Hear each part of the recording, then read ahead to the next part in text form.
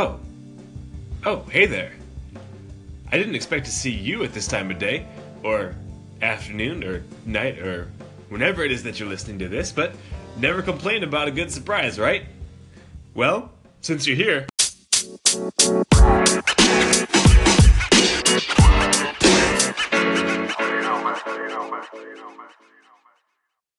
Welcome to Case Catholic Radio.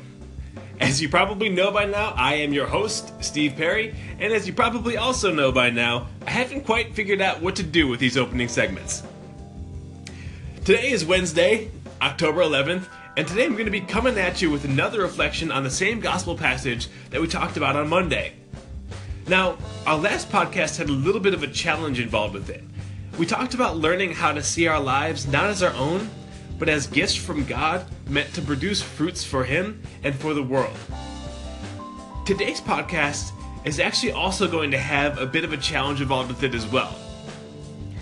And this one, depending on who you are, might actually be a little harder.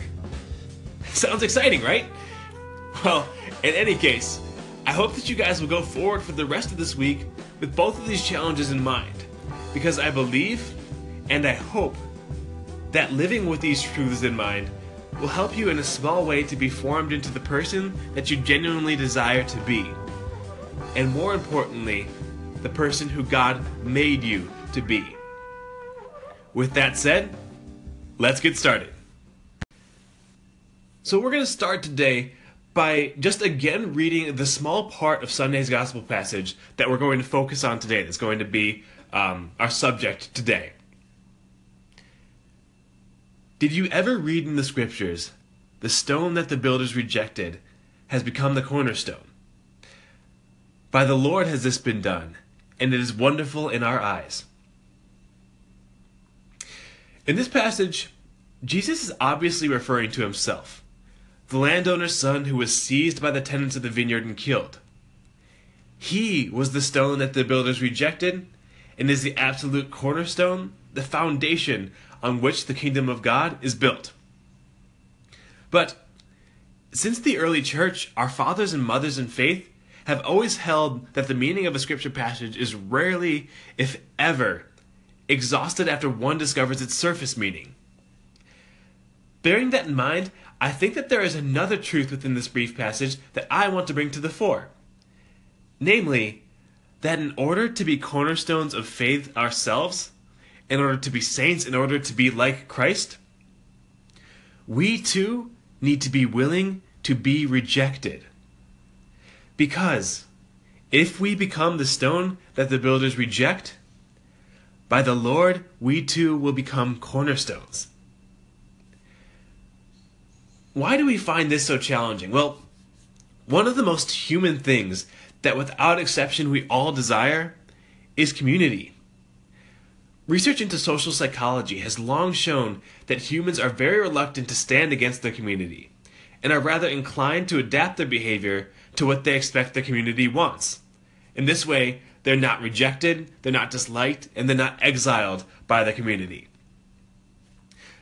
Now, this inclination is a bit of a double-edged sword, because on the one hand, as Catholics, we believe that we were made for community. But on the other hand, when the groups we choose are not perfectly aiming toward the good, toward Christ, our predisposition to adapt ourselves to fit the community might lead to the hiding or the rejection of our love of and our faith in Christ. This desire to fit in, to be a part of something, is powerful not only in the communities that we choose, but even the ones we're born into. A friend of mine just came to me for insight on how to help a friend who was struggling to make a big spiritual decision. This friend of hers grew up in a very deeply Protestant and also anti-Catholic family. After some time in college of encountering genuine Catholic faith, not through the lens that he had inherited from his family, but simply as it is, that faith gradually became his own. My friend told me that he was ready to convert, but feared that the decision to do so would create a rift between him and the rest of his family, that he might even be disowned. And because he loves his family and doesn't want to be rejected by them, he is understandably hesitant to follow where Christ is leading him. Christ knew that his followers would face these situations, that all of us at some point would encounter situations where to fully accept him and his will for us would mean to be rejected by many in the communities that matter most to us. Along these lines, he tells us in the Gospel of Matthew, "I came not to sow peace, but the sword. I came to set a father against his son, and a son against his father, a mother against her daughter, and a daughter against her mother." He says this, not telling us that this was his purpose for coming, but that he knew it would be a consequence of the great things he is calling each of us to. My challenge to each of you who are listening to this is this. You will, probably several times in your life, be faced with deciding whether to be accepted by the individuals and communities you care about, or to follow the desires that Christ has for you. Pray now that when those moments come, you will not be afraid of being rejected, but will only be motivated by your desire to love and serve God well. And just like what we talked about last time, know that I will be with you 100% in this because I need prayers for this strength as well. When we have the strength to follow the will of the Lord, even when doing so has a cost for us, we are blessed by Christ. By him, we stones who are rejected become cornerstones. And this is wonderful in our eyes. To close off this reflection, I want to finish with Jesus' own words from elsewhere in the Gospel of Mark.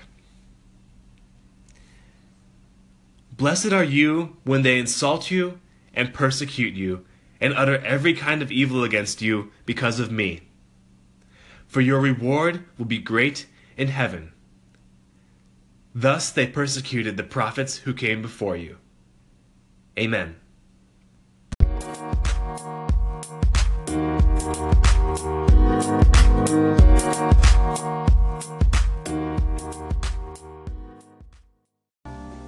Well, that's all that we've got for you guys today. I really just want to take a second to say that how much I appreciate all of you who listen to this podcast, especially those who listen to it regularly. I really enjoy doing this, and it's really great to just have listeners who are there with me every day that I put a podcast out. And I hope that it's as fruitful for all of you who listen to it as it is for me who writes it. As always, I encourage all of you, if you have any thoughts or questions about anything we've talked about in our podcast, send me an email at steve.perry@case.edu or give me a call or visit at my office. Now, I'm going to make a deal with you guys. If you really try to respond to the challenges of these last two podcasts, to see your life as a vineyard of the Lord, and to work past your fear of rejection for the sake of the Lord, and period, I'll make sure I don't post another podcast with a difficult challenge until at least next week. Deal? Deal. I hope that all of you have a wonderful rest of your Wednesday, and I hope to see you as well at New Midnight tomorrow. Till then, y'all, remember, you can do all things through Christ who strengthens you. Peace!